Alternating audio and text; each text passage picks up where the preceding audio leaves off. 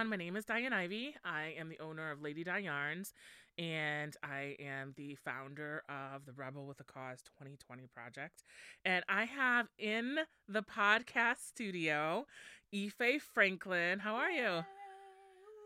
I'm fine. I'm groovy. I'm so happy that you are here. So, Thank you. I know Ivey, but I know many of you do not. But during this next hour or so, you're going to get to know a lot about her. So Ivey Franklin has worked as a professional artist and community activist for over 30 years, born and raised in Washington, D.C. Ivey began her art education in high school, focusing on the black and white photography, production, ceramics, and the art of Africa, where she met her mentor, master Idire artist, Mr. Stanley Pickney. Ivey owns and operates Ivey Arts Incorporated, which produces sculptures, installations, drawings, collages, photography, as well as fiber art. She's an incredible fiber artist and Thank you. everything. She's incredible everything.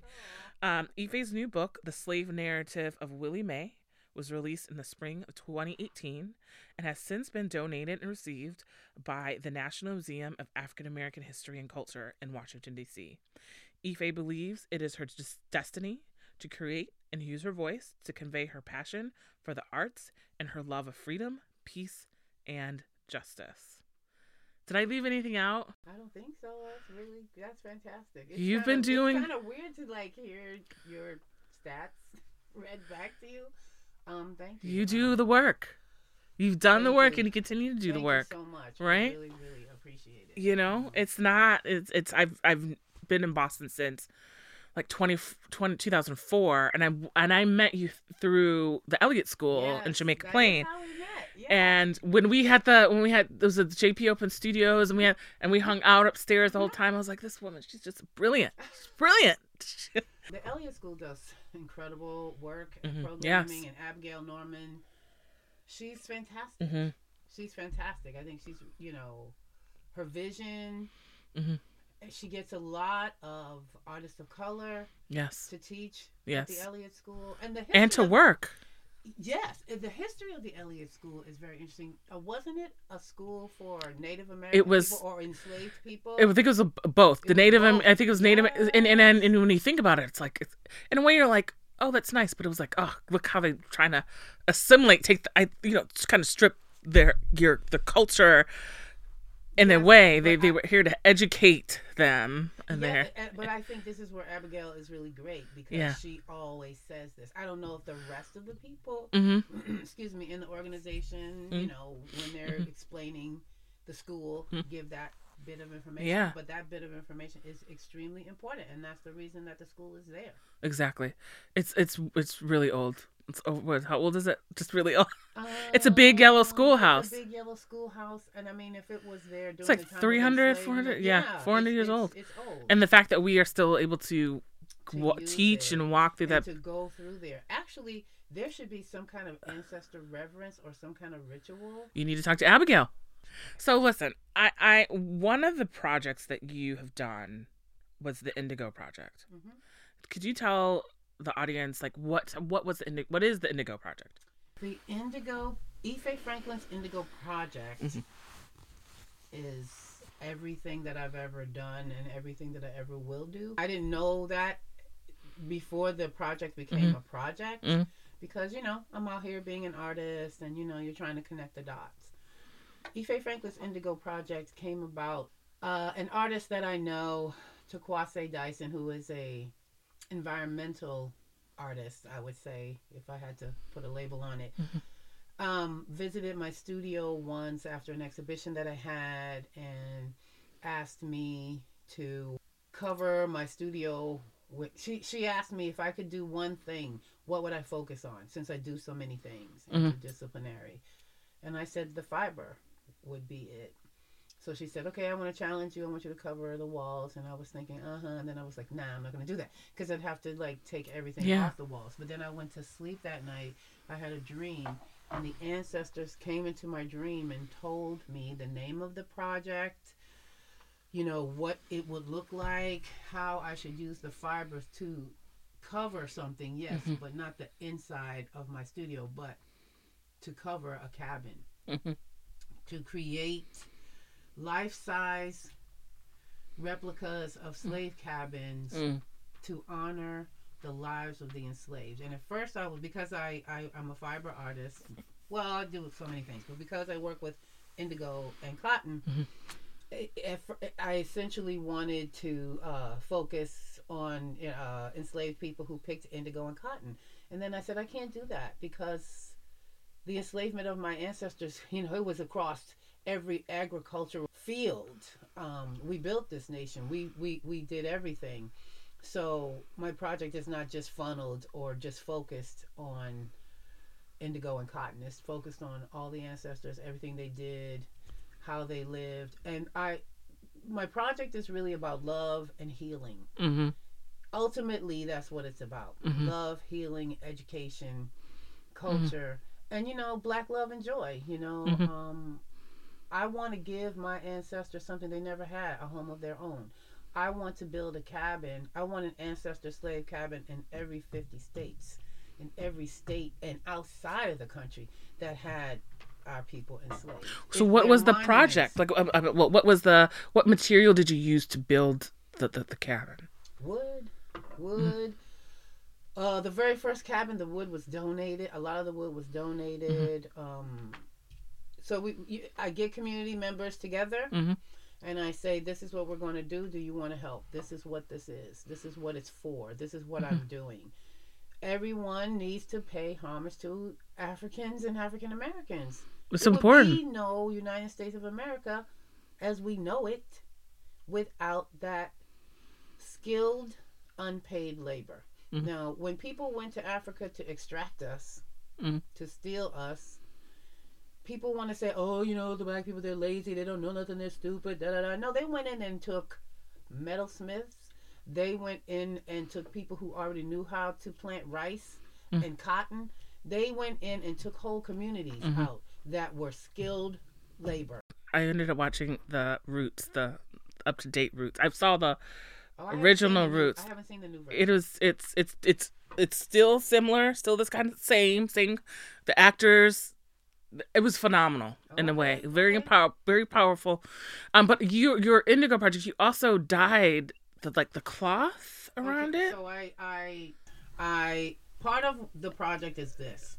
You come in, you do this because I haven't had money to pay people to come in and help me. So what I do is I teach them how to make a deity, and I teach them for free. And then you can take these dyeing techniques, and then you can create your store. You can start making quilts. You can do whatever you want. You can teach in a camp. You can do whatever you like to do. But that's the exchange. I teach you a deity. You help to build cover the boards. You help to paint. You help to build the cabin. I have seen it. It's brilliant. It's been in the museums. Well, the first cabin was purchased by the Fitchburg Museum. Yes. So the first cabin was purchased by Fitchburg Museum. The second cabin was in Franklin Park. Yes. The third cabin was in North Charleston, South Carolina. And the fourth cabin was also in Franklin Park. That's when we had the huge cabin with the porch, and we did a ring shout. A community ring shout where 200. It was amazing. People. Yeah. I just asked people to come and wear white, and we were doing ancestor reverence, and people came. It was incredible. I also want to say that project was funded by NEFA, the New England Foundation for the Arts. Oh yes, we're lucky in where we live, and I feel like Boston and Massachusetts, as far as the number of foundations and art institutions that have funded art projects for people. Or am I completely wrong? No, you are right. I mean, we have a lot. I mean, I used to work for the Boston Foundation, and we gave out tons of stuff. I've seen things change. I've been here a long time. Yeah. I received my first grant in Massachusetts from NEFA. Yeah. And I've been applying for grants for years here in Boston. But I really believed, not now necessarily, but even 10 years ago, if you were talking about blackness in your work in a particular kind of way, you didn't get funded. Or at least I didn't. Yeah. I won't say that for everybody. I'm sure there are people Mm-hmm. who could dispute that. I'm specifically talking about slavery. Mm-hmm. And I just kept getting turned down. When I applied to NEFA Mm-hmm. and I got funded, when I went in, and they had place cards from other people Mm-hmm. who've been a part of their cohorts. Mm-hmm. I saw at least 5 people that I knew. And the face of the people in NEFA were a lot of women, Mm-hmm. and a lot of women of color. And I have said this to them, and I'll say it again: NEFA funds people of color. Mm-hmm.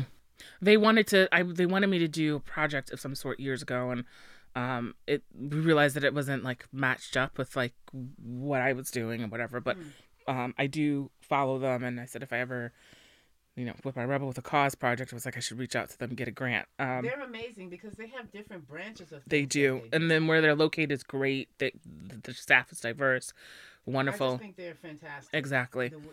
I was there for a cohort meeting last Saturday. They began by blessing the land. They began by acknowledging that we were on Wampanoag land and native land. Where do you go where people do that I know. before they start?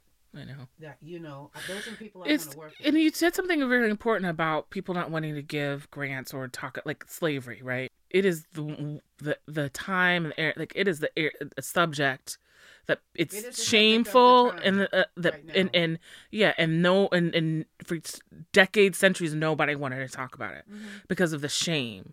And the reality is that the oppression, the slavery, it didn't end just with the Emancipation Proclamation. It continued with Jim Crow. It continued sharecropping. It continued with the Civil Rights Movement. It continued with with Trump. It's the same system. Exactly. That's always been in place. It just has a different phase, and people don't have hoods on. They have on suits. Mm-hmm. It's the same. Exactly. System. Exactly. And so I'm going to go back to the roots. So there's so much, I always say there's so much good TV on. There's so many shows, and I don't have cable, so I stream everything. And I'm you're better than me. I don't have TV, and I don't know how to stream. Okay. It's an error thing. It's like well, I've subscribed to like the PBS Masterpiece PBS. So I started watching the show Jamestown, and it was like it's this British series, and they're talking about the first settlers that came to the Americas, and they had the first slaves. They talk about it. They talk about the indigenous people that were here on the land. How they massacred them. And exactly. And it's a very enslaved them too. And so when I was watching it, I was like, oh gosh, they're just gonna whitewash this. No, they kept it real. They kept it real. Good. And then I was like, you know what? I haven't seen the up-to-date roots, and so I'm watching the one that came out in 2016 with T.I. was in there. Okay. And he played the role well. I was like, Who did he play? He played Chicken George. No, he was Chicken George. No. He was Chicken George's companion. Okay. After Chicken George came back from London. Okay. And they were, Chicken George came back, and Tilda was there, and they reunited, and then they had the law that if a free slave was in the state for more than 90 days, you can re-enslave him. And so he was leaving, so he had to go. And so to fight for the Union Army. And so T.I. comes in and was like his friend in that journey. So one of the things they don't really talk about, one of the things in that movie that I don't, that kind of is like not real when they think about like a slave cabin, it wasn't just like 4 people in a small cabin. It was like 20 plus slaves in a cabin. And it all depends on the makeup of the plantation. Okay. I've visited some plantations. So some did have 4. Some like long houses. Oh, okay. I see what you're saying. There would be 30 people sleeping in there at once. If it were a smaller place, then there would be some maybe individual cabins. And then there's all this other kind of craziness. Like if one of the enslaved people was a driver, he may or she may have a little shack of their own. You see, because you're driving, you're being an overseer basically, and you might have to whip put the whip on somebody, Mm-hmm. you get a little extra. You Mm-hmm. get a little extra fat back. And there was a You get a little extra something. clothing or whatever, and there was a hierarchy within the slave system. If you were working in the house, they gave you like extra set of clothes. But there still wasn't like. I mean, like one of the passages from my books Mm-hmm. that says, "Working in the big house ain't no dream. No. The missus of watching you, always ringing that little bell. Yeah. Willie made this. Willie made that. Give me this. Give me that." And then my character says at the end, "I want to break she hands from ringing that bell." Mm-hmm. Okay, if you worked did you watch Underground? Okay, how Yeah. about that series? Underground. Yeah. Wow. Okay, so you could see how the lives of the people inside wasn't all that. No. It wasn't. It was different. But again, these hierarchical systems were set up so that we could annihilate each other. Basically. And I want to talk about that. That's the next part I'm talking about. So, like, we think about also the patrolling, like police officers and stuff. That's been around since slavery.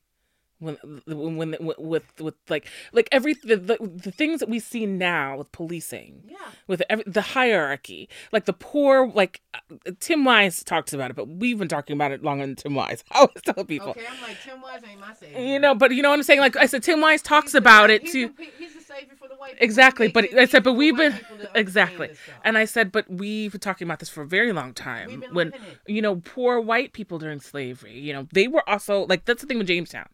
They showed slaves working alongside poor white people who were also, they weren't slaves, but they owed a debt to the farm. Well, and then once they started when the first Africans came, they were indentured, indentured servitude. Okay? Yes. So you had the Irish. Yeah. And you had the Africans working side by side in the field. Now here you go.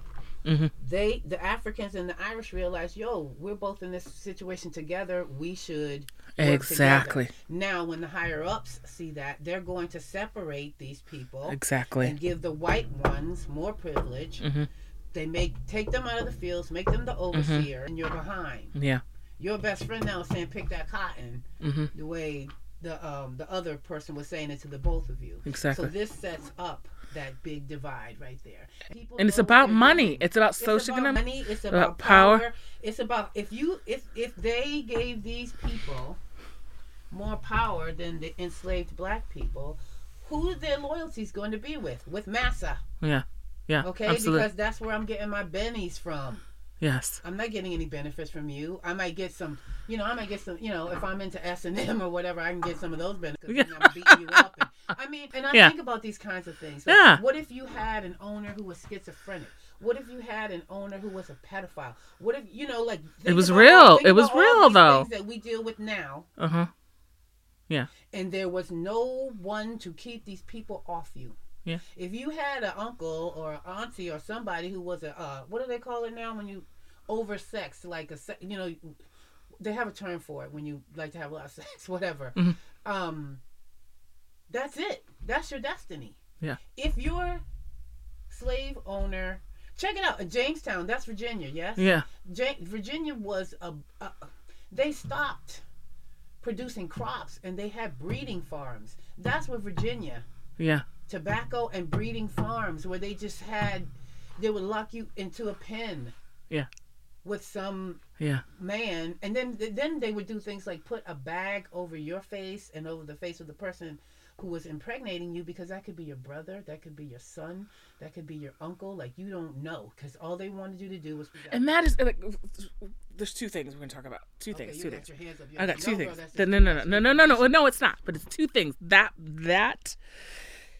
Hold that, but I want to go back to the hierarchy and what I see today. Okay.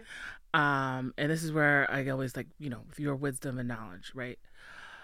I think about the different races that are in this country right now, and one of the challenges that I've always felt within the Black community was that what I see that's happening in the crafting industry is that we know that there are opportunities for us and we want a seat at the table.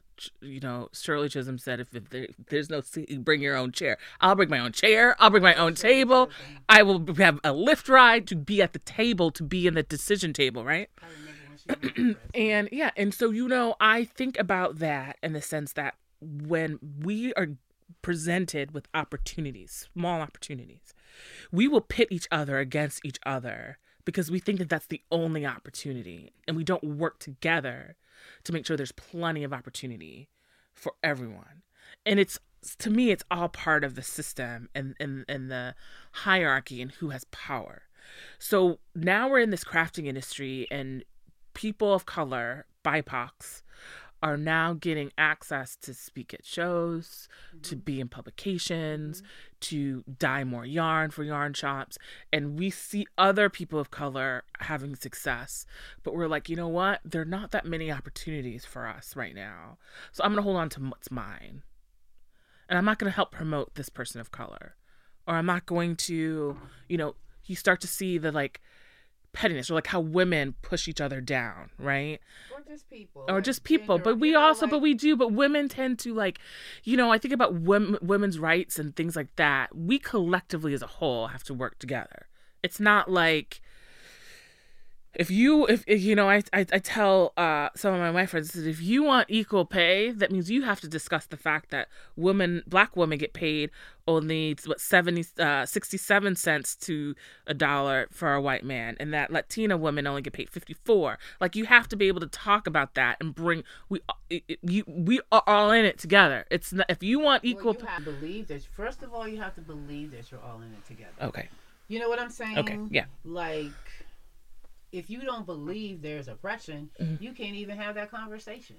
Exactly. If you think that I'm whining because I'm saying, whoa, that's not fair, or whoa, how come all these people that happen to be white are getting all of this? If you think that, if you get nervous because you see me on Ravelry, like, I don't know, I work with someone who's a knitter, who's an incredible knitter. I didn't know anything about Ravelry. But then I saw either on Instagram or something, like there was some huge fight or something. Ravelry decided they weren't going to put any more pro-Trump stuff on their site. They took it down. And people were saying, I stand with Ravelry. I got a unmarked letter in the mail. I mean, people are very serious about their white supremacy. Yeah. And people are very serious about some spaces. Look, there are some spaces and places I just want for black people, because we need that. And maybe white people feel like that. Then they should make something that says, Well, they have. But I guess going back to the thing though is that I just feel that we as black people or people of color as a whole, whatever. I just feel like that whole crabs in the barrel sense. Everything, unfortunately, a lot of what we do is automatic, like trained. We're kind of trained, and there are a lot of things that black people that we have to know how to do in order to survive. Trained. We code switch all the time, every day, all the time. Body language, facial features, everything. All of this harkens back to the times of everything about this country was built. Everything about this country, everything that we respond to and how we respond, how we live, how we take a breath is about enslavement. And until we heal that, and that's what Ife Franklin's Indigo Project is about too. It's about healing.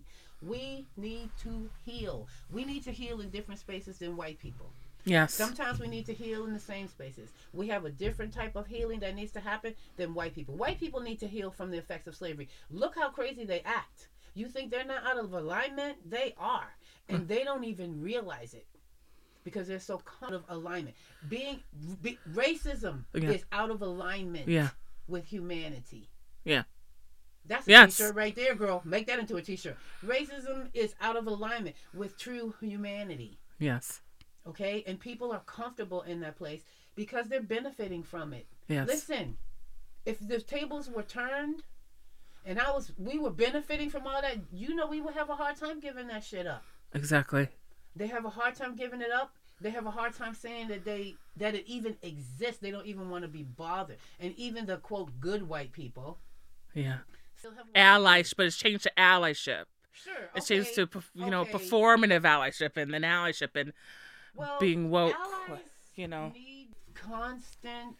Need the pot stirred constantly. Just like We need the pot stirred constantly around our healing. So do they. I don't have an Alka-Seltzer tab for that. I don't have, the magic bullet for that. Mm-hmm. I just know it needs to happen. And at this point in my life, I don't know how invested I am in, you have to want to help yourself. Mm-hmm. And you have to not come to me to try to give you all the answers. Because this is my thing. Mammy University, the Sambo School of Higher Education, the Step and Fetch It University, it's closed. Yeah. Okay? Yeah. Mammy is putting the titty back in. Yeah. And I'm not feeding you anymore. Okay? I have a friend, a very good friend that I love dearly. Mm-hmm. I've known her since high school. Mm-hmm. She's white. And we had an exchange on Facebook. Okay, we had an exchange because she just didn't understand something. And, I didn't swear, but I just lost it. I said, you're 60 years old. I've known you all this time, and you are still in this place. Like, you are an ally. You're doing this work. But listen to how you're talking. Look at what you're saying. Like, I can't talk to you right now. Mm-hmm. And I'm done explaining things to you. I'm not teaching you one more thing. Mm-hmm. I'm not having one more conversation about this. Go figure it out. Mm-hmm. And that is actually, I'm glad you said that, because in the craftsy community, a lot of people are like, BIPOCs are continuing to do the work, have to explain whatever. And there are some, and then a lot of white women. Stop explaining and keep doing your work. Yeah. Do not, because that is a side step from your work. Yeah. Those conversations will have you so worked up. You get so worked up and stressed, and you get triggers and traumas triggers and traumas because of the trauma that has been placed on us that has never been dealt with. Mm-mm. Okay, never. Mm-mm. When our people were emancipated, nobody took us to therapy. Nobody dealt with our PTSD. We're out there looking for our family members, trying to find a place to live, trying not to be arrested because we're vagrant. We didn't have a place to go. Mm-hmm. We want to go back to masses and be sharecroppers. No shame in that. Mm-hmm. No shame. My family. I'm from sharecropper family. No shame in that. Yeah. If that's all you had. Yeah, that's true. And a lot of enslaved, freed slaves were in sharecropping. They went, and they just didn't. That's what they did. So, like, I do believe the crab barrel syndrome does happen often in our community. And the way that you explain, exactly. We really, really are. And that is the carryover from where? Slavery. Absolutely. That, all of the stuff. And I, every year during Black History Month, or whenever I come across, and I try to tell, and like educating, I'm done educating. I only want to do, like, doing the work. I said, I want to change the institutionalized structure that exists. I am not here to sit down with you necessarily to talk about your white privilege. I'm here to I'm not going anybody's hand anymore. I said to someone, I said, I'm doing the Rebel with a Cause 2020 project because I know that millions of white women make these pussy hats in 2 months. And I know that I want to have a conversation with you about the importance, anyone, whether you're black, white, importance of voting. Because there are like 49% of people didn't vote. A lot of people of color did not vote.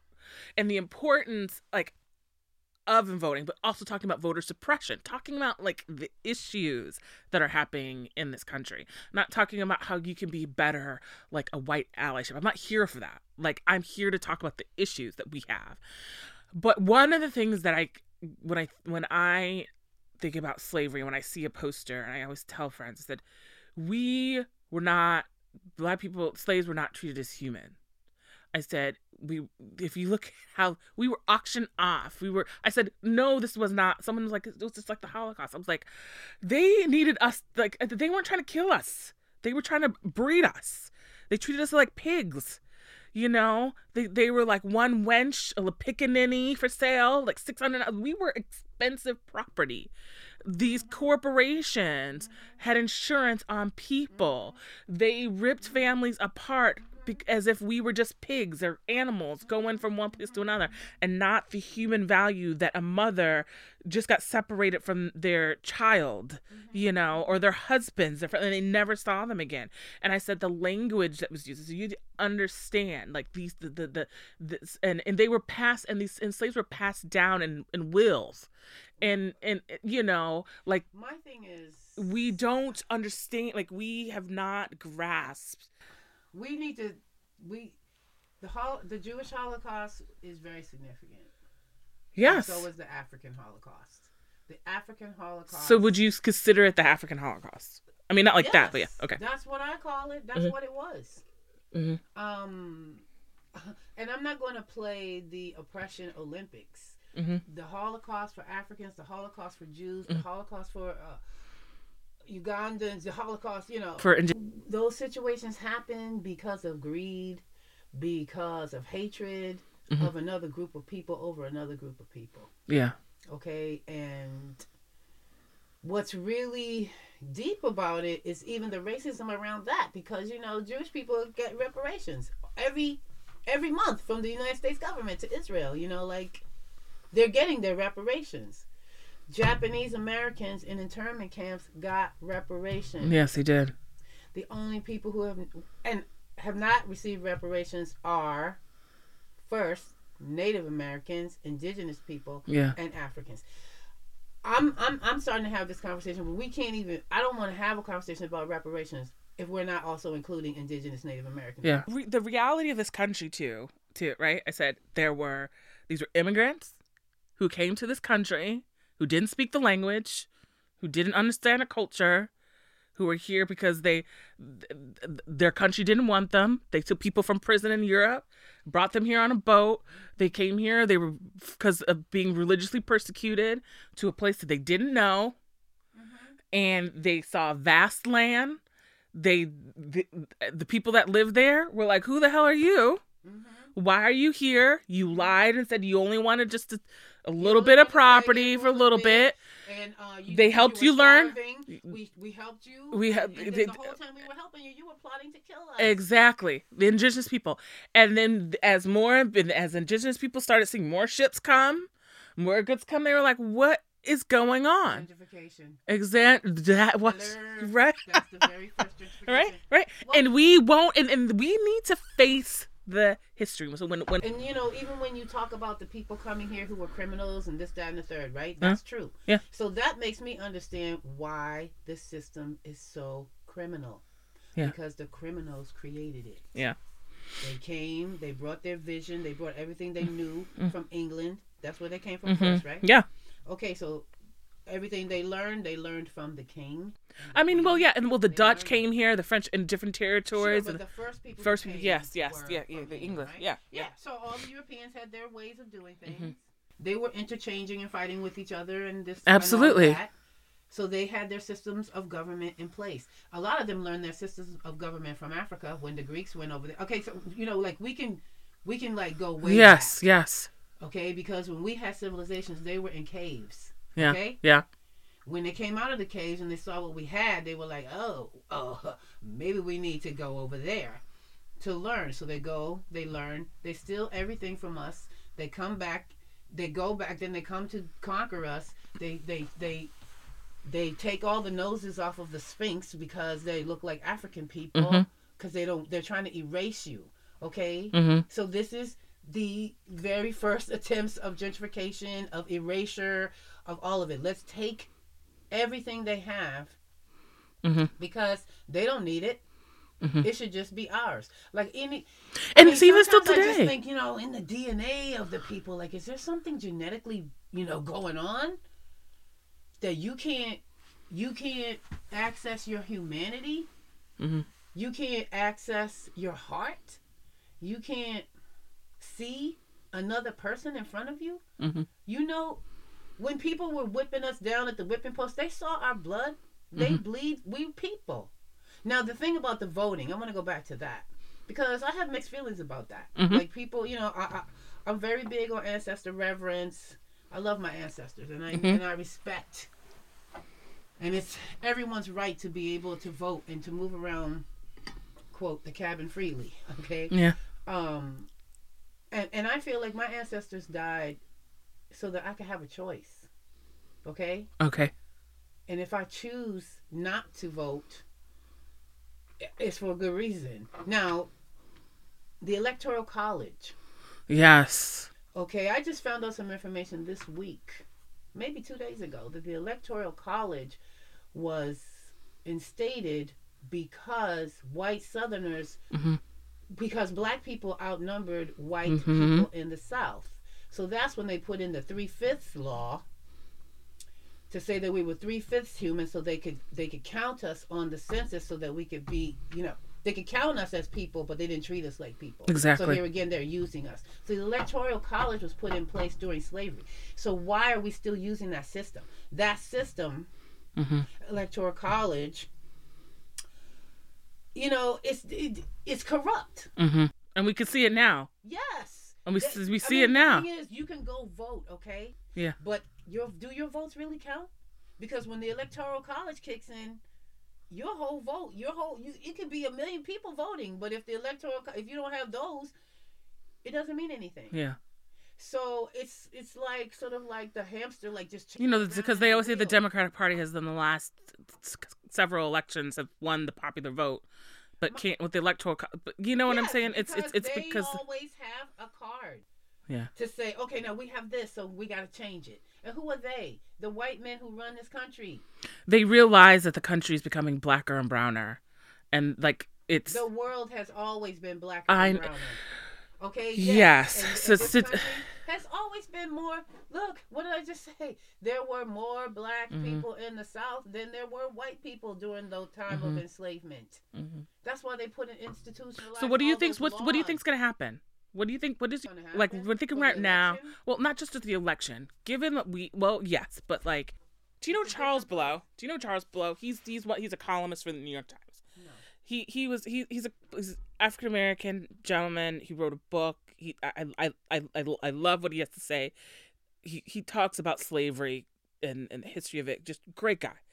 And he has a friend who's white who, I remember he said he called him up and said, he's looking at his ancestors like wills and stuff, and it's white friend his ancestors inherited people, slaves stuff, and he talked about his life and whatnot. But he was on the Bill Maher show years ago, look up last year, and I pinned it to my Twitter account because it was something about the Republican Party, and I think that like I don't even know where America is, but what I do know about the two-party system and thinking about the Republicans. He was like, yeah, right? There's only two parties. Exactly. Now we're just kind of like rethinking the Constitution in some aspects. And he said, you know what? Steve Smith was on, and they're like, I don't know where these people came from, like Trump people.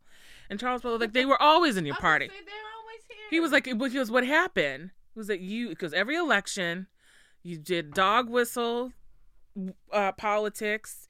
You talked about the welfare queen. You talked about, super predators, and you baited these people for decades and for centuries in your party. And what Donald Trump did, and I have all the words, but it's pinned to my Twitter account. He was like, he unleashed your monster. He just played to what was He knew. there. I said Trump has always been the greatest con man I've ever met. He was always there. Always been there. Those people have been chomping at the bit, waiting for their savior. And then Trump came. He said he was like, you, and he goes, and now that you Republicans, like quotation marks, are like, oh my god, what happened to my party? He was always there. And you used them for their votes. You baited them on. You didn't care. You thought that they were the poor. Do you know what I'm saying? Who are these people? And oh no, you know who they are. Exactly. And so I think about that when we talk about all of, like when I go back to issues like with women's rights and like equal pay, it's like you've always known that people of color have gotten paid less. And if you want, like you've always known, we've known about the policing, like we've known about these things. Like, isn't something that justice? They're the ones who create exactly. it. This is my thing about. And so when we say, what do we do? Like you create the dirt, and then you don't want to clean it up, because it's there. It's there. You create these systems. You write them down on paper. You sit in think tanks to come up with ideas of how to be more oppressive. Yeah. So for people to say they don't get it, So yeah, so after Mitt Romney lost the election, they did the autopsy of the Republican Party, and they were like, if you, you know, they were like, if you cannot expand the base, right, you're never gonna win the presidency. So instead of expanding, they were like, no, we're just gonna make it much more conservative, and we're gonna do voter suppression, and we're gonna make sure that these people don't vote, and we're gonna make sure that, and it's been like that for so long. All of these things, they are voter suppression. It's always been the around. Klan, the Nazis, people calling the police on people who are selling water or going to the pool. Exactly. Why do these people get to exist? How come when white people call the police on us, we can't sue them? Yeah. My thing is this: that's defamation of character. Mm-hmm. It's false, whatever you want to call it. Yeah. And they should be fined. If they were fined, they wouldn't do it anymore. Mm-hmm. But they're not. There are no measures put in place to keep these kinds of things from happening because this government wants them to keep happening. Mm-hmm. Because if they keep happening, it fuels their party. If the government said, no, we need to stop this, racism is wrong, come on, guys, like it's been too long. You know, first of all, a lot of people wouldn't know how to handle that. And I don't know. It's just, it would stop. It's really interesting at the state of I'm very happy to do. I'm very lucky to have. How can I say? I'm not lucky. I do feel lucky, but I deserve to have this platform that I have in the crafting community, right? There were younger, like even generational issues, like social media and like whatnot. There were younger people who made the situation in the crafting community go viral and elevated it. Because and I was like, they really did what very few of us prior to last year were trying to do. When 2015, Black women have always been crafty. And it's not about, we didn't call it crafts. It was necessity. Exactly. And for us to make quilts. It was necessity for us to knit. We were, as the slaves were making the shawls, the slaves were doing, and I wrote a chapter in a book. Planting the cotton, picking the cotton, carding the cotton. Exactly. I wrote a chapter in a book on craftivism. It was reshaping the narrative of craftivism from the American Revolution to the Pussycat movement. And in this book, and Black women have always been feminists. Exactly. Because we have always worked. Exactly. For these women to say, I'm burning my bra and I want to get a job, Hiller, we have always worked. Okay. So we are the original feminists. Yeah. Yeah. Right. Mm-hmm. So I said to someone, I was like, you know, like this chapter in this book, I said, it's called Reshaping the Narrative of People of Color in the Crafting Community, and talking about like people of color have been crafting and making out of necessity, not out of leisure. We have been, I said, where do you think your resources come from? Like, are my ancestors, like everything. Like, it's not something that like, you know, we have the right to be in the space. When I think about the Rebel with the Cause 2020 and I'm raising funds and people are like, just constantly raising money to go. I said, I have a right to raise this money and to have this conversation and to travel. The American Heart Society raises money all the time. Exactly. The Jimmy Fund raises money all the time. Exactly. And I said, so you should too. And I said, this is a very important issue for me for being in this space. I have a business in this space. I want to be successful in this space. And I said, I have a right to be here. I said, I have my yeah. And I was like, my receipts are my ancestors. I was like, you know, and when we thrive, not just survive. I have this meditation app on my phone, and it's really saving my life. What is it? Because I need it. Liberate, I think. Okay. Liberate, and it's run by people of color, and it's all people of color yogis giving the talks. And one of the people who gives a talk is Lama Rod Owens. I think that's his name, and he works at Harvard. Oh, I probably met him. One of the talks he gives on that app is from surviving to thriving, I think. And he's like, you know, surviving is elementary school. He said, I'm thriving. I'm in the graduate school level. And he said, when we thrive, we are doing the work of our ancestors. They survived it. They wanted us to thrive. When if they knew they weren't going to get out of that situation, or maybe, you know, I'm going to die in this situation, I'm never going to be emancipated, They had dreams and aspirations. They loved us here. Mm-hmm. And that is deep conjure and deep magic. Mm-hmm. And not just magic like something that's just like woo. I mean like deepness. Like that's the deepest love. Whitney Houston said it. To love yourself is the greatest love of all. Mm-hmm. And when they rip everything from you, all you got is your heart and your love. You're going to use that. Mm-hmm. Yeah. And that is what keeps us going. That is what kept us going. Yeah. And that's what keeps us going here. Like our parents who love us, our mentors who love us, that keep saying, keep going, Diane, keep going.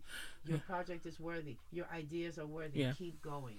And that's, I keep doing, people are like, what? And people are like, you're not going to dye yarn anymore. I said, I'm dyeing yarn in these clubs.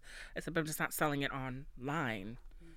Individual skeins. I'm doing it at shows. So I'm talking to people about my projects and my work. And you're elevating your platform. Yeah. And I said, I have, and I keep saying to myself, I have a right to be in this space. And I have my receipts from my ancestors. Like, and people need to understand that. We have a right to be in the room.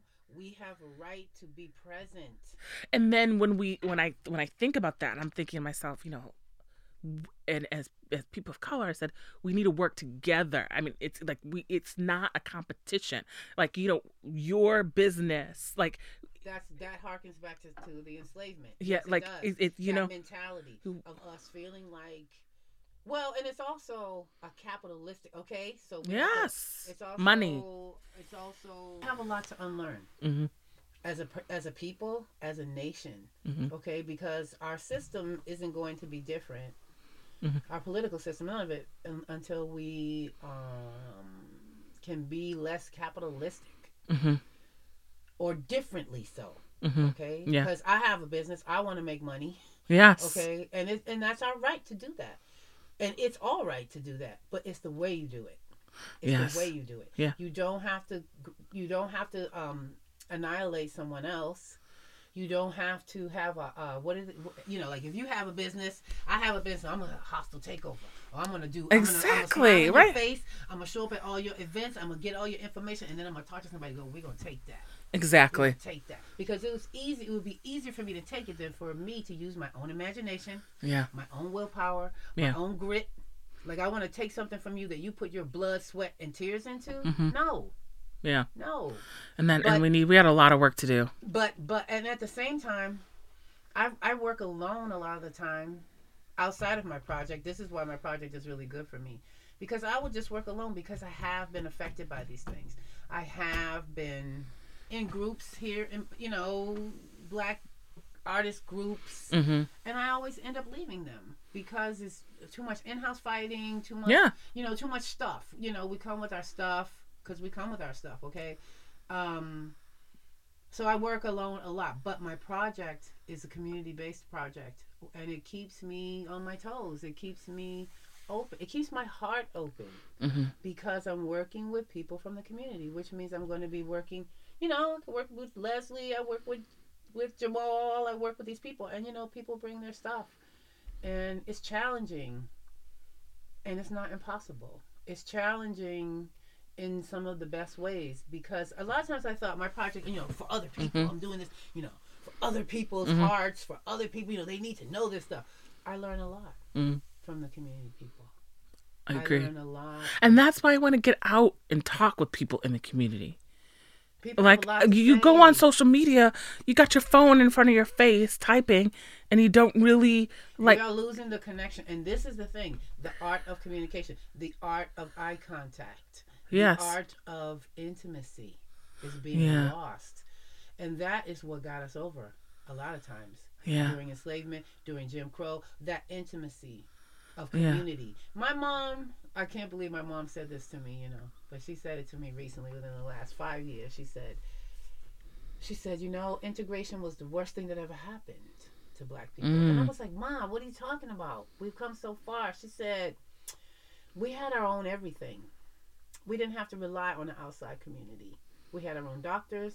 We had our own lawyers. We had our own hospitals. We had our own stuff. And we took care of each other. She said, as soon as we started to try to be like white people, as soon as we tried to sit at their table, we forgot about our table. We just left it in the dust. She said between that and, and she said, and this thing I never understood is like, people say we don't want you. The white people say we don't want you. Get out. We don't want no ends here. This, that, and the third. Blah, blah, blah. Pull yourself up by your bootstraps. And when you do that, and you create Black Wall Street, and you create Rosewood, and you create all these towns, what do the white people do? They come and burn you down. Yeah. You don't need them anymore. You didn't want us to want you. So now when we're out here doing our stuff and we're proud and when our backs are straight and not bent over, you can't stand to see that. You can't stand it because you think that we should be subordinate to you. And talk about education. I want to talk about your book, Willie Mae, and I want to talk about education. And then I want to talk a little bit about what I was talking about in the car with like, there's a conversation between like fat positive or fat phobia and body positive language, words that now I do think is generational in a way, like in how people view themselves, and how social media, if you say that wrong word, not just in body size, but you say the wrong word or word in terminology, like people can really go at you. And how do you cancel culture and stuff like that. So like it's a real thing of like, do we allow people to make a mistake, and then how much time do people get to kind of like learn and make changes? And does that change happen through social media, or does it happen outside of it? But I want to talk about I'm going to talk about education, because we were just talking about that for a second. I went to college, I went to grad school, and when we are on social media and you have a business, there's an expectation for people not to separate the business from your personal life.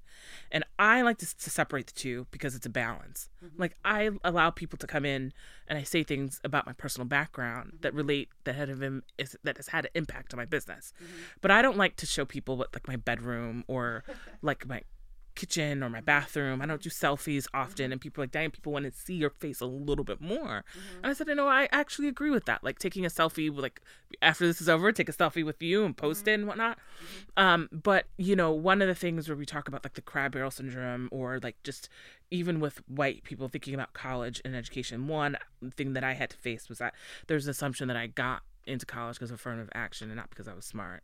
Or two, in the Black community, there's this tendency to think that the way that I speak or the way I talk or where I grew up, that I didn't have a hard time growing up and being Black, right? So I tell people, I was affected by the drugs of the 80s and 90s. My mom's parents raised me, right? I was born in the projects of Chicago, lived there for 2 years. I was in a really horrible fire. My mom was on the streets, left us alone in the house. Fire started. The court took us away, right? And my grandparents took my 3 older brothers and I in. I have 4 younger siblings, so any kids after the fire, my mom got to keep. That's a whole other story, right? And I said I was put in a situation of living in a very wealthy community in the suburbs of Chicago, but on like twice a month, I had to go visit my mom in the projects, and it messed with my psyche. And I said the trauma related to that, not understanding why I was young living with my grandparents and where was my dad, where was my mom. I saw the whiteness of being like one of 5 Black kids out of my elementary or middle school, having been told your hair is different. And so when I get older and we moved to Georgia, I see more people of color. I go to college. You get into college, I work 3 jobs. And, I build these things. And I tell people, like, getting into college is just half the battle. It's getting that degree. Same issue. So I find that I have had a problem, and it's not like a huge problem, but I have a problem where I'm educated, I'm smart, I'm proud of that. I've worked my ass off to get that degree. People think I worked 3 jobs, double majored, finished in 3.5 years, took student loans to get the degree. And there aren't the percentage of Black people graduating is really low. It's comparative to I think to Latinos, to Asians, to whites, right? And so when people of color, particularly Blacks, say that education is not for everyone, college is not for everyone, I don't know any other race that says that. We kind of like, yeah, and not every people don't need to go to 4-year college, but having a trade or you work. But when you do have that college degree, there's an assumption that people don't realize how hard it was to get it.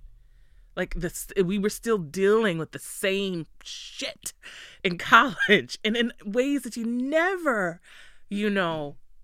understand. So when we bring stuff to the table and say, here, like, bring our knowledge to the table to help improve everyone, like, not only our personal lives, but the lives of our own people.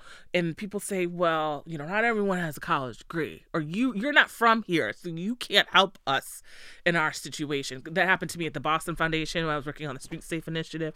They're like, you're not from Boston, and you're not from Dorchester, Roxbury, or whatever, so how would you know?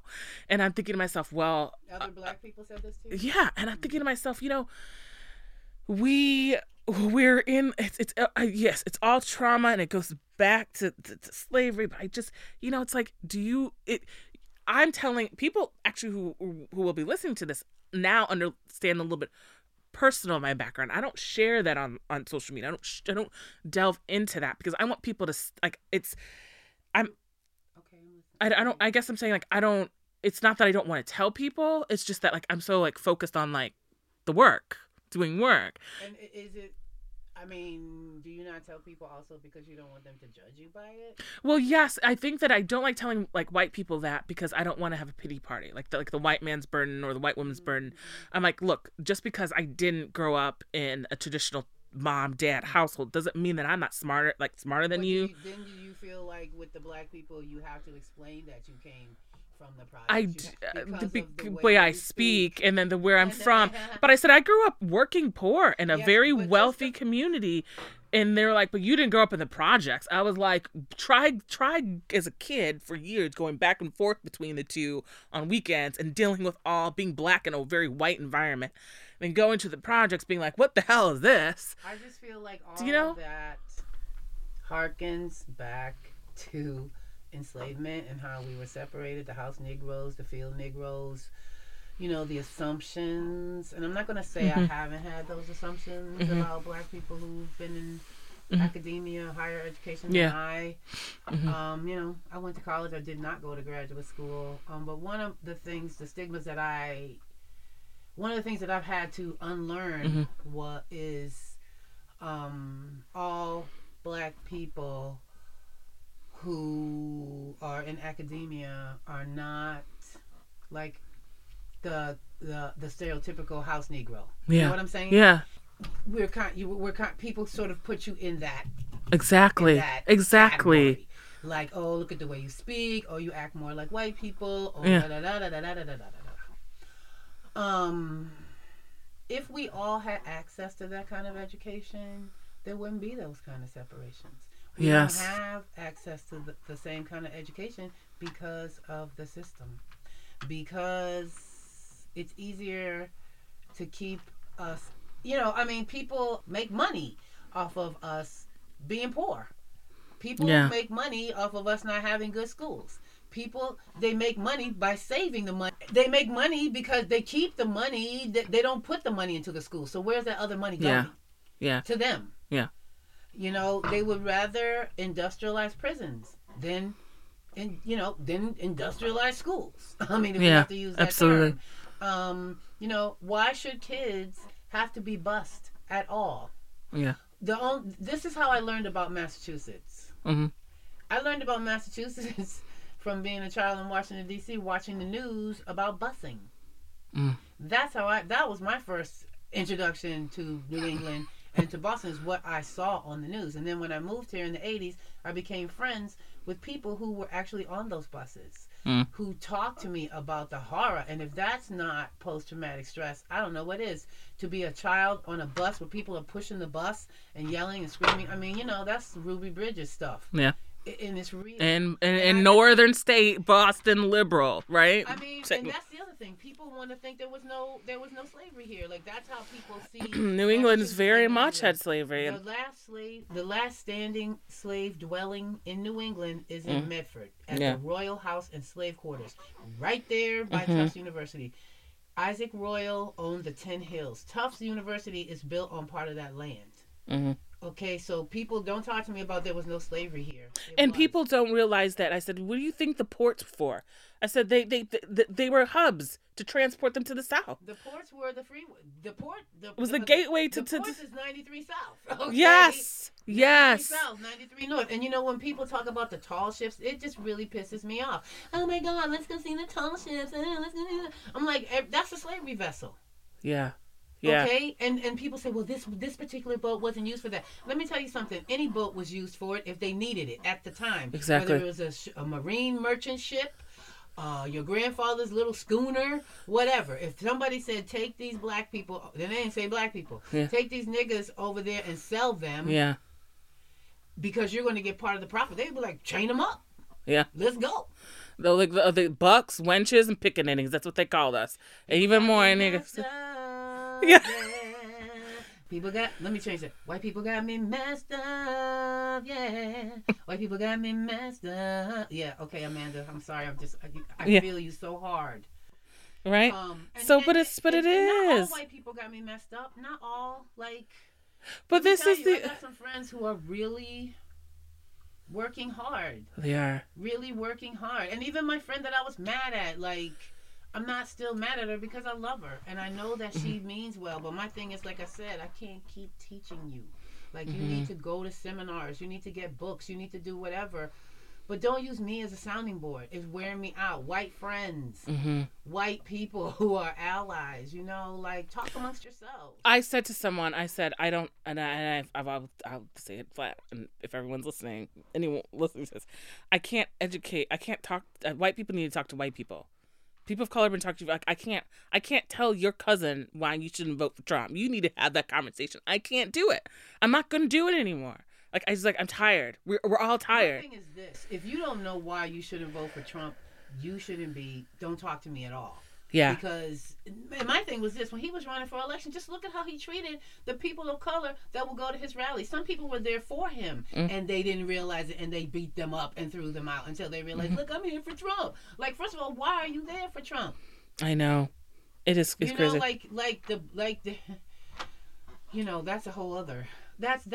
What that is self-hate, and I don't even want to say self-hate. It's self-pain. Like, the pain is so deep that you can't even love yourself enough to love you. If you can't love yourself, of course you're not going to love your own people. Of course you're not going to love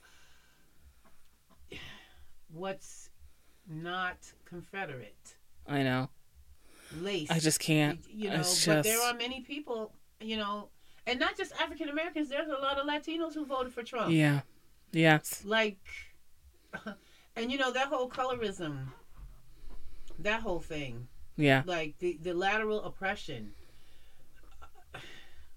Like, I have no other words for it except that it's self-hate. Like, you know, all these people running around saying that they're white when they're not. You know, and it's just work of colonialism. Yeah. Because the worst thing you could be is black or brown. So if you have an opportunity not to do that, you're going to do it because there's so much pain on the other side of the fence. Yeah. Yeah. And, you know, so much pain. And that's why, you know, black people passed, the black people who could pass for white did. Because, and at first I had a lot of, you know, discontent for these people. And then I heard this one woman who's very, very light-skinned, whose parents passed. She said, you know, my parents were just trying to survive. And then I was thinking, that's a cop-out. Like, W.E. Du Bois could have passed, and he didn't. There were plenty of black people who could pass who didn't. So for me, that's kind of, I can hear that, and at the same time, it's kind of lame. Okay? Yeah. Because you just didn't want to struggle. My thing is, you couldn't cut it. Okay? Yeah. My thing, okay, and if I want to get real terrible, I'll be like, you were weak. And then at the same time, that's a serious judgment. Okay, so let me try to erase. Because I'm going to tell you, I don't know what I would do if I could pass. Because I know what it's like to feel all this pain and all this, you know. Right? Like, you just don't want to be burdened with it. And that's why white people like white supremacy. Because they don't want to be burdened. We just need to be honest with it. People need to be honest with each other about that. Like, keep it real. Keep it real. My thing is keep it real and change it. Yeah. If you're just going to keep it real, just so you can keep it real and be like, yeah, that's why I want to stay white, because I don't want to be like you. Okay, fine. But if you don't want to be like me, then that means there's something wrong Mm-hmm. with the system because everyone is human. Mm-hmm. Okay? Like Yeah. there's something wrong. And we all know it. We do. We overpassed this, and I want to talk about your book Oh, okay. before Okay. we get into, because I want to. What is your book? My book is called The Slave Narrative of Willie Mae. And I just received another NEFA grant in the 2020 cohort Oh wow. to take my book from the page and create it into an experimental performance piece. I am very excited about this. I'm excited. Okay, now I'm going to use my, So hold on, my but the voice. I'm excited and I am totally out of my wheelhouse. So I'm but not. you got this. You I you love you. Ife, you got Oh my this. God, You thank got you. this. What are you talking about? Because I'm like, help me, Jesus. You've got this. And they trust you got this. Don't you got this. But but the book, you're not selling the book anymore. Yes, or I do you am. and Okay, you okay. donated it I to donated one book Okay. to the museum, and I'm so happy that they took it because I'm from DC, and I haven't shown work in DC since. I love forever. DC. I love DC. Well, when I grew up there, it was Chocolate City. Now it's like I don't know what it is. It's not that necessarily, but there's more black people there than here. So whenever I go home, I still feel loved up by the black people. Wait, what was the original? My book. You're still selling it? Okay. I'm an artist. I know how to make products. I'm not very good at marketing. I haven't been very good at marketing, but I'm about to be much better. So the book is published at Red Sun Press. Letta Neely is the editor of the book. And I have boxes of books in my studio because we need to get it on Amazon. See, and you know what? Diane, help me. Okay. Okay. Can you feel the love tonight? Because I need help with that. Okay. Because people told me, girl, you should have just did it on Amazon. I don't know these things because I'm not very. I'm gonna connect you with someone who sells. I'm I'm gonna connect you via Instagram with someone who actually sells. She sells these crafting journals that the images of people of color look like us, and because there aren't any out there, that's the only one that I know of, and she sells them on. She sells her books on Amazon. So I'm gonna connect you with her. Thank you. Yay. And she's from Georgia. Okay. Her name's Laverne. Laverne from Georgia. We gonna talk, Laverne. So yeah, we're gonna get that, and bring me into the technological. Thank you. I want to thank all of my friends who know that I'm like still learning. Listen, Ife, I'm not gonna even ask what your age is, but I know, but I know that we are like at least one decade apart. I just turned 40. I will be 60 in April. You don't look anything like 60, but we know that black don't crack, so that's the. It don't crack if you take care of it. Exactly. You drink your water now. I do drink water. Did you? So it's technology. Every day it's changing. It seems like, so it's not like. I love you because someone else said that to me. It's just changing. Stop being so hard on yourself. Every day it's different. Because I am considered. I consider myself to be part of the Generation X. I'm 40. I'm on the tail end of it. So there's a small cohort of us. We're called the Xennials because we have we graduated college and went through early 20s without Facebook, and we didn't have iPhones. Okay. iPhones came out in our mid to early 20s. So we had but the Oregon Trail, we're also known as the Oregon Trail generation because we were the first to have like the game Oregon Trail when we were kids. So we dabbled in the computer, but it didn't control our lives. Wow.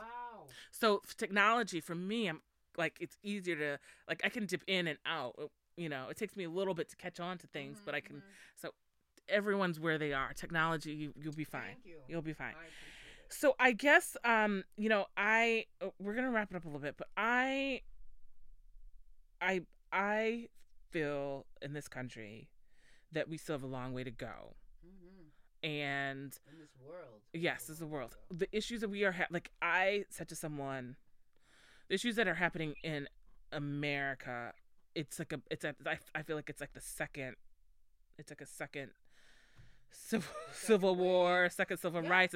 It's I said every 50 to 7, every 100 years, whatever, we go through a cultural and like who we are as people. Like the United States if you look at where the Constitution is, it's very young compared to the rest of the world, right?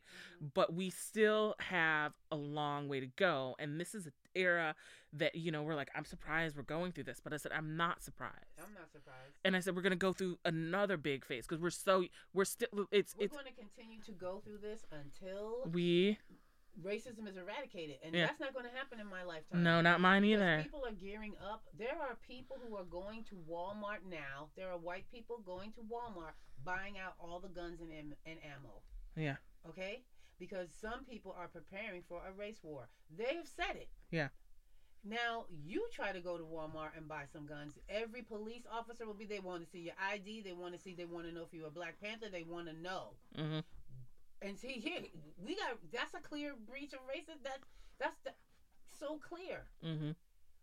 We could make a film of that. Let's go, me and you, to Walmart and try to buy some guns. Yes. And then we can get 2 of our white friends. We won't tell them that, go, and we'll be there at the same time. Yeah. We'll act like we don't know them. And we'll see what happens when they try to buy guns and when you try to buy guns and when I try to buy guns. Yeah. To protect ourselves from the mob violence. Yeah.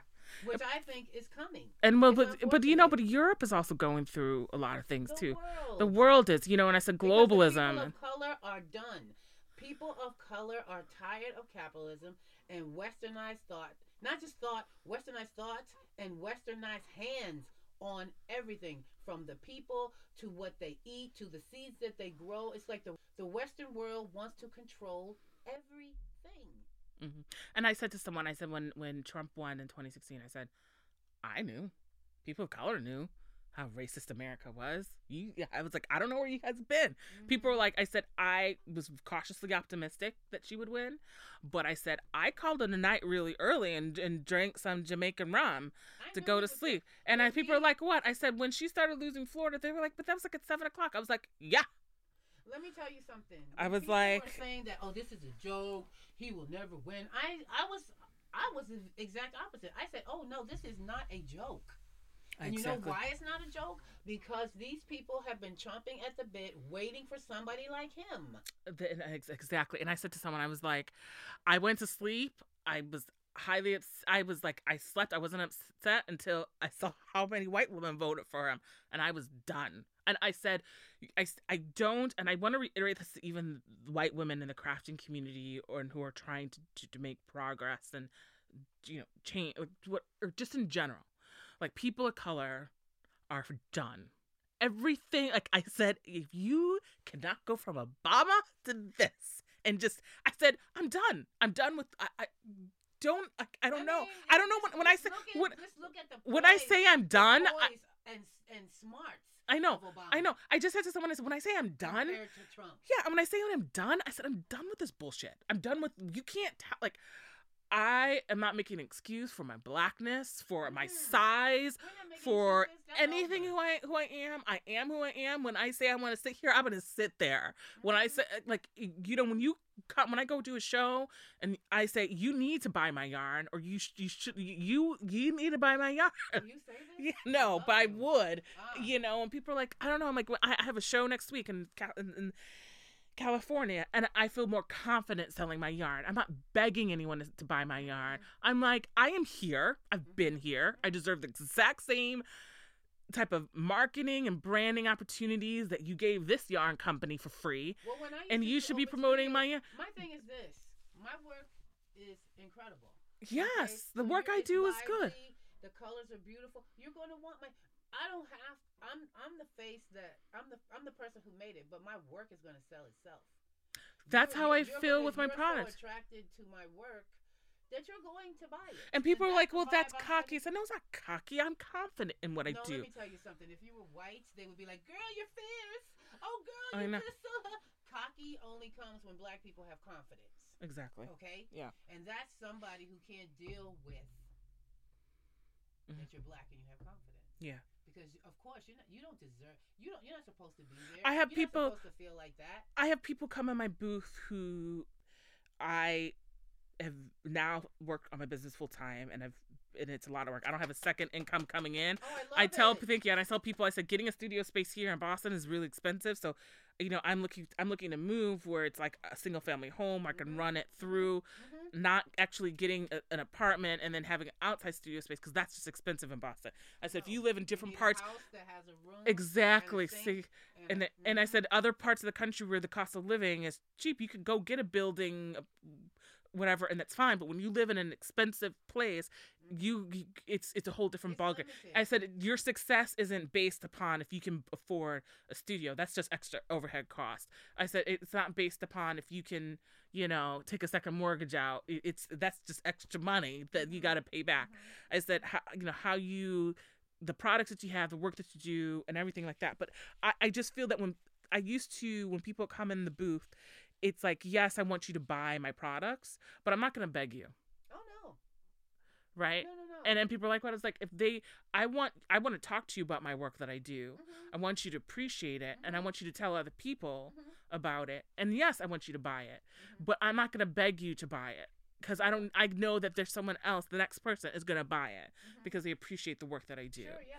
And I think I've become more confident since Trump has been elected. And I said people said, like, is there anything good about Trump being elected? I said, I think it really woke people of color up to be like, we are done. Like, we're done. And I said, you can't go from how they treated Obama to how they treated Trump. I'm done. And we need to come together. Exactly. We need to come We're together done with over that. all of these isms that we have, the light skin, dark skin, the homophobia, the classism, all the things that the Western culture and capitalism throws at us, and we've learned to, we've integrated into the ways that we think and breathe and everything else. Like, this is what I mean by we have our own healing to do. Yes. That's different than and going to therapy there's nothing wrong with that. No, within the communities of colors, we think I've been in therapy. I was like, there's nothing wrong with therapy. Well, the thing about therapy stigma. In Black people is like, if you went to therapy, back in the day when I was growing up, if you went to therapy, you were crazy.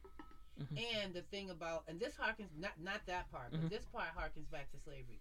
What happens in your house stays. It was secretive because you didn't want white people to get your information. None of it. None of it. Because if they got information that you had a fight in your house, they're going to come and take your kids. If they got information that you didn't eat, then they're going to say you're neglectful. If they got, so what happened in your house stayed in your house. That's not the healthiest thing, but that was the only healthy thing we had as a mechanism at the time.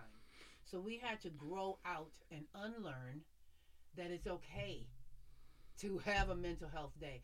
We didn't have mental health day. What's that? Personal time. What's that? We didn't know that. So we didn't know what it was like to have personal time for your mind, for your trauma. Nobody was talking about trauma. That was like stuff that happened to you and you keep going. Yeah. Okay? Trauma, oh no, you better swallow that and keep going. Yeah, I said that as children, when I really think about it, my grandfather has passed away. My grandmother is still alive, but and she's almost 90. Oh. Dementia has definitely set in, but she's just very grateful for her. Have your grandparents. I miss mine. Yeah, I'm sorry. It's definitely a joy, and I'm grateful that I got to know my great grandmother too. She was here. She was 95, and my great uncle Delmo, he passed away last year. He was 100. So the Ivies, we live long. My great grandfather lived to 105. So that's fantastic. The Slave Narrative of Willie Mae, my book is based on my great grandmother. Oh, it's not her story; it's historical fiction. But Willie Mae was my great grandmother. Oh wow! See, there's so much more we could talk about, but I really believe, I said, growing up, I was taught, I read, write, all that other stuff. And the power of reading was very liberating. It was and as a slave, I said, that's why they didn't want slave people to read. If you read, you could understand liberty and your rights. You shouldn't be a slave. And they had different books for Bibles for slaves. They took out stuff which talked about freedom or anything like that. They knew what they were doing. But I said, my grandparents also taught me how to survive. And I said to someone, I said, what? I said, a lot of Black parents teach their black and brown sons, what to do if you're encountered by a police. the talk, right? Or like I remember as a kid, elementary school, keep your hands out of your pockets. You go into the store, things that you're not like, all the things, and people are like, "What?" I said, "I know white people didn't have to do that. People of color, we had to learn to survive, and we were trained to behave around white people.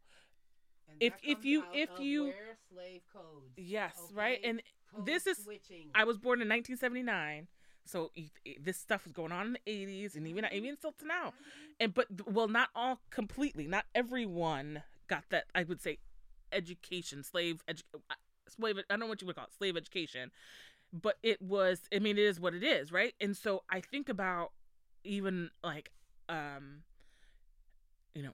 how you behave, how I behave around white people, like in elementary school, middle school, and high school, college. It wasn't until like 10 years ago I was like, I don't need a no. Like But that's what you had to do to survive. we get to That's no survive. different than your great grandmother, your great great grandmother. It's We were trained as and it's we are trained. and that We is are trained. and we and I hope that white people who are listening to this understand that privilege that they have, that they Most as of them do not. their childhood, they just went around it. We were trained very young, very young, and even with when we talk about gender and whatnot, like being in the kitchen, like my grandmother, she even still today when she has a she talks about, I'm so proud of you for doing the things that you're doing. And I understand where she's coming from, but I didn't understand it in high school when I was in the kitchen helping her cook clean chitlins. And she was the first person in her family to go to college, right? She had an associate's degree, bookkeeping at Sarah Lee, only like black accountant in the whole department. Should have probably risen further, but she wasn't going to, But she was proud of what her children and grandchildren were achieving. And I just think about like, God, like not only did she have to deal with the racism but also being a wife in a very in a certain era. In an era, and still having to deal with the sexism and women's place. And I was That's like, why black I'm telling women you, are we were just the feminists, the first. exactly. The first.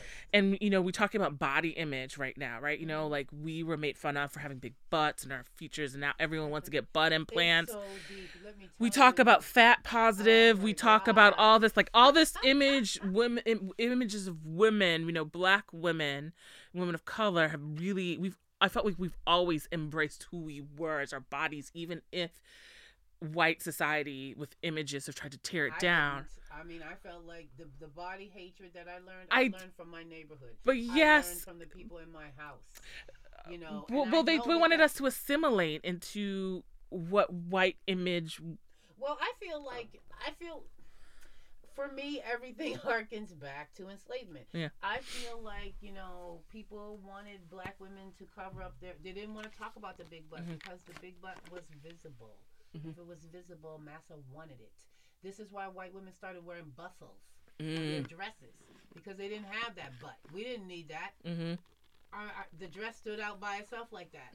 We are always hypersexualized. That's why some black women don't want to breastfeed, because a white woman could take her breasts out and, oh, that's natural.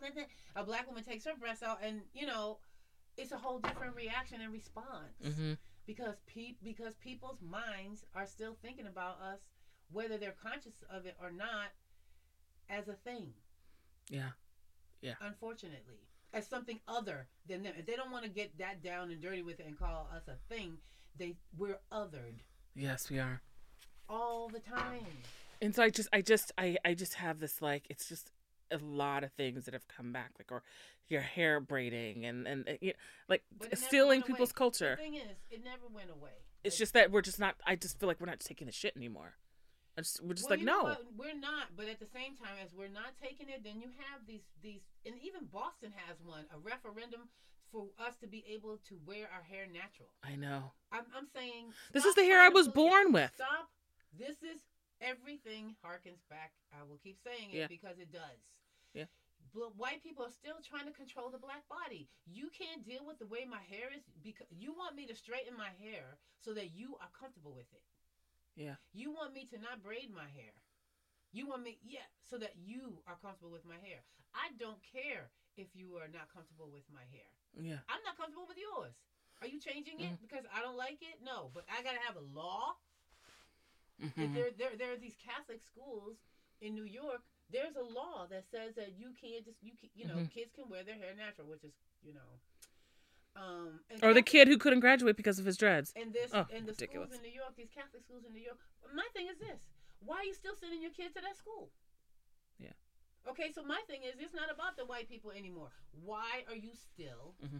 sending your child to that school? Because you think that school is better because it's white. Mm-hmm. Okay? That's Yeah. why you're sending them, or you're sending there for religious reasons. Well, the who runs the Catholic Church? Not black people. Mm-hmm. And what kind of damage has the Catholic Church done? Yeah. They had their hands all up in slavery. So, I mean, I feel like why are these parents? There's another side of me that feels like, why are you complaining about the school? Take your kid out of the school. Mm-hmm. Start your own school. That's what white people do when they don't like stuff. They homeschool. Okay, maybe we don't have time for that because we gotta work. But start your own schools. Mm-hmm. Don't. Why traumatize your kid? Okay, let's go there. Why traumatize your kid? Yes. Because you're trying to make a point. And you're trying to make the point. It's a good point. My kid deserves to go to any school they want. Yes. Mm-hmm. But not at the expense of your child's mental health. Not at the expense of your child having trauma later down the road in their life. Trying to figure out, well, why did my parents send me to this school? Why did don't do that to your kids. Mm-hmm. Send them somewhere where people will teach them to continue to love themselves. Those children are going to think, what's wrong with my hair? And you're giving them mixed messages. You're sending them to school with natural hair, and then you're forcing them to go to a place where they don't want them. Yeah. And it's the hair that we talk about black women's hair is the glory. It's. I remember being in elementary school. Someone, white girl, touched my hair, and it was pressed straight. She goes, "Your hair feels weird." I'm like, "What the fuck does that mean?" I went home, told my grandmother, and she's like, "This is white people talking. They don't know." She goes, "Nothing wrong with your hair. There's nothing wrong with it. It's great. It's beautiful. Love it." It's hard when your peers are saying these things to you. You're like, "What is going on?" How beautiful you are all day long, and then there's other people tell you this other stuff. And when I saw the documentary that Tris Tucker did years ago on good hair, that was the year that before I saw it, I had just went natural and I never went back. And I always thought when I was, in grad school looking at my job interview, I was like, I need to find a place to make sure that they need to understand that, like, this is my hair. I'm not going to change it. People are like, oh my God, like, are you going to press your hair? I was like, no, I'm done with that. Like, I'm not putting any more chemicals in my hair to impress anyone. This is my hair. And when you go to the stores now, I don't see a lot of relaxers anymore. I see a lot of natural hair care products. Like, black women must have said 10 or 15 years ago, F you. And said, we're not this, we're reclaiming our hair. Yeah. Miss Jessie's. What did I put my hair this morning? Care. Yeah. Yeah. If there's something that has happened that just was like we said that 15 I don't know, 15 years ago, something has really changed over the years. And the sad part was when I went natural and I went to my hairstylist, I had to retrain myself how to take care of my natural hair. And I actually cried about that after I came back from, and I've been going to her ever since, because I, at a young age, started getting like kitty perms, and I had a Jerry curl. Very proud of my Jerry curl. But I had, went through junior high school, high school, we have college, been conking our hair with chemicals, to similarly. And I said, it's so sad that I don't know how to take care of my hair that is my natural hair that I was born with. And it was, and I love it. I mean, I know how to take care of it now, although it's like a little bit. Girl, it's all kind of I'm not the best tech person, but there's all kind of YouTube, everything. Well, now it is, but we didn't have YouTube when I started going natural. It wasn't, but yeah, now you can. But like, people of color put. I've worn my hair. When I went to college in 1970, I cut my hair off because I was like, first of all, no one in Minneapolis is going to know how to deal with my hair. So I'm just going to wear my hair short. I didn't. I was in Georgia. And then when I moved to California, I locked my hair. Yeah. And that was in 1981. I had locks for like 22 years. But that is what, like, one of the things to talk about this going back to. They had lock shops and there was no such thing as a loctician. Okay, everybody was doing it. Okay, you're laughing because I don't everybody know was this. doing their own hair. Okay? Yeah, yeah. But now you can go to any shop and they'll do your locks Locks, for you. you know. You know, so that's nice. A lot of times it's changed, but like I just think that a lot of, I know that I'm not the only one. I'm not saying that other people cry, but I know a lot of black women who would said when we the still people do when cry they, about it. again when we went and got our hair, like I remember 2 or 3 people like your hair. She goes, I hate when we say this, but she goes, your natural hair looks really really good. Like where do you go? What do you what? How'd you do it? Like re-educating ourselves on our hair, and I just was like, what type of trauma bullshit that we've been going through? Forever. Like exactly Forever. your hair. Just and so, and I've never gone back, and I was like, you know, I've had bad hair days. I'm not having such great hair day today, but like I know that. But I'm just saying, like, you know, white girls don't have good hair days every day. No, okay? which is no, which and is they put all kind of stuff in their hair, like gel, whatever. Like, don't think they just roll out. No, like I know that. I'm just saying that, like, yeah. But like when your hair, you know your natural hair and whatever. Sure. But like but I can do more with my natural hair than I've had when my hair was straightened. And so, you know, and I've learned, and it's not a exactly. It is exactly. And when I made that decision, I felt very liberated. Well, I mean, if you know, if there were such things as detanglers and all that kind of stuff when I was little, there probably would have been less trauma around the hair and all of that. So I see little black girls now, like getting their hair done. Yeah, like it's not a thing. No. And I think that's the part we don't. I wish that we do talk about it, but it's just kind of like it just happened. And now if you walk into CVS or anything, you see a lot of natural hair care products. You don't see those relaxer people. Must be like, well, what am I going to do with business? Like they switched over to natural. No, I was going to say they just switched the chemicals up because let me tell you, Miss Jessie's curly whatever. When they went to Target, that's when I go to Simply Aaron's in Cambridge. She stopped using. She used to carry them before they went to. Carry who? Miss Jessie's. Oh, before they went. When they started selling in Target. Why? Because she said once you go that big, they redo the chemistry of the things. What about Carol's Daughters? Carol's Daughters is now in Target, and the quality of that product is nothing like it was before they started. I don't use it anymore. Oh wow! I used to use the healthy hair butter. And something else, but you can't get the healthy hair butter at Target. You can only get the healthy hair butter online. Interesting. I mean, maybe somebody at Carol's Daughters can, call in or whatever and let me know, but no. So it's just very interesting. Once things go big, they change because you sell it to a bigger company. So, but you are actually the first podcast session I've like sat down with someone in a studio and had so this thrilled. I want it I did my kickoff tour, and then I was like, before I go on the tour, I said I'm going to talk with people that I feel are very important that people need to hear and listen, and have always been the first one, and I said people need to listen to what Ife has to say, and because I agree with you that a lot of the issues and the trauma and the things that we have to deal with in the communities of color and like just how our society is and the things that we're going through stem from slavery. Yes. And if we cannot face the realities of the trauma, the hurt, the pain, all the other stuff that happened in slavery, we cannot move forward as a country. I just want to close out and just say, like, do you have any words, anything last you want to say to the audience and people out there about your work, what you do, moving forward? How do we move forward? Well, first about my work, I have an exhibition coming up at Andover Academy in April. The reception will be Saturday, April 11th from 6 p.m. to 8 p.m. So please come. That show is interdisciplinary as well. I will have tapestries. I'll have drawings. Some projections from the day of the ring shout, some dolls that I made, and just cool gourds. Like just come to the exhibition. That would be nice. I would love to see everyone. Words of wisdom. We have to just continue to love ourselves. We have to continue to love ourselves. We need to breathe deeply. We need to drink water. We need to talk to each other. We need to tell each other that we love each other. We need to make peace with ourselves and that goes back to, straightening out the system, because it's hard to be peaceful in this system. That's why I have the meditation app. That's why I'm about to go to dance class, because, I have so much anxiety on a daily basis just to live.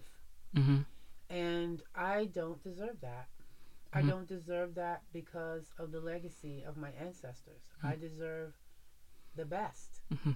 I was watching a TED talk once about medicine, and how there's these different tiers of medicine, and basically it's about classism. And an older black lady got up and she said, I want what the white people are getting, and that's what I want. Okay, I just want equality. I want it across the board. So until that happens, I'm going to keep taking care of myself. Those are the words of wisdom I have. We need to self-love. And however that works for you, however you need to get it, however you need to share it, because that's how we're going to change things. All right. Thanks, everyone, for listening in. And I will be posting on social media the next podcast that I do. The Rebel with a Cause 2020 tour will begin in May, which I'm very excited about. And our website will be up soon. But thank you for tuning in. And keep on crafting and keep on keeping on. Thank you.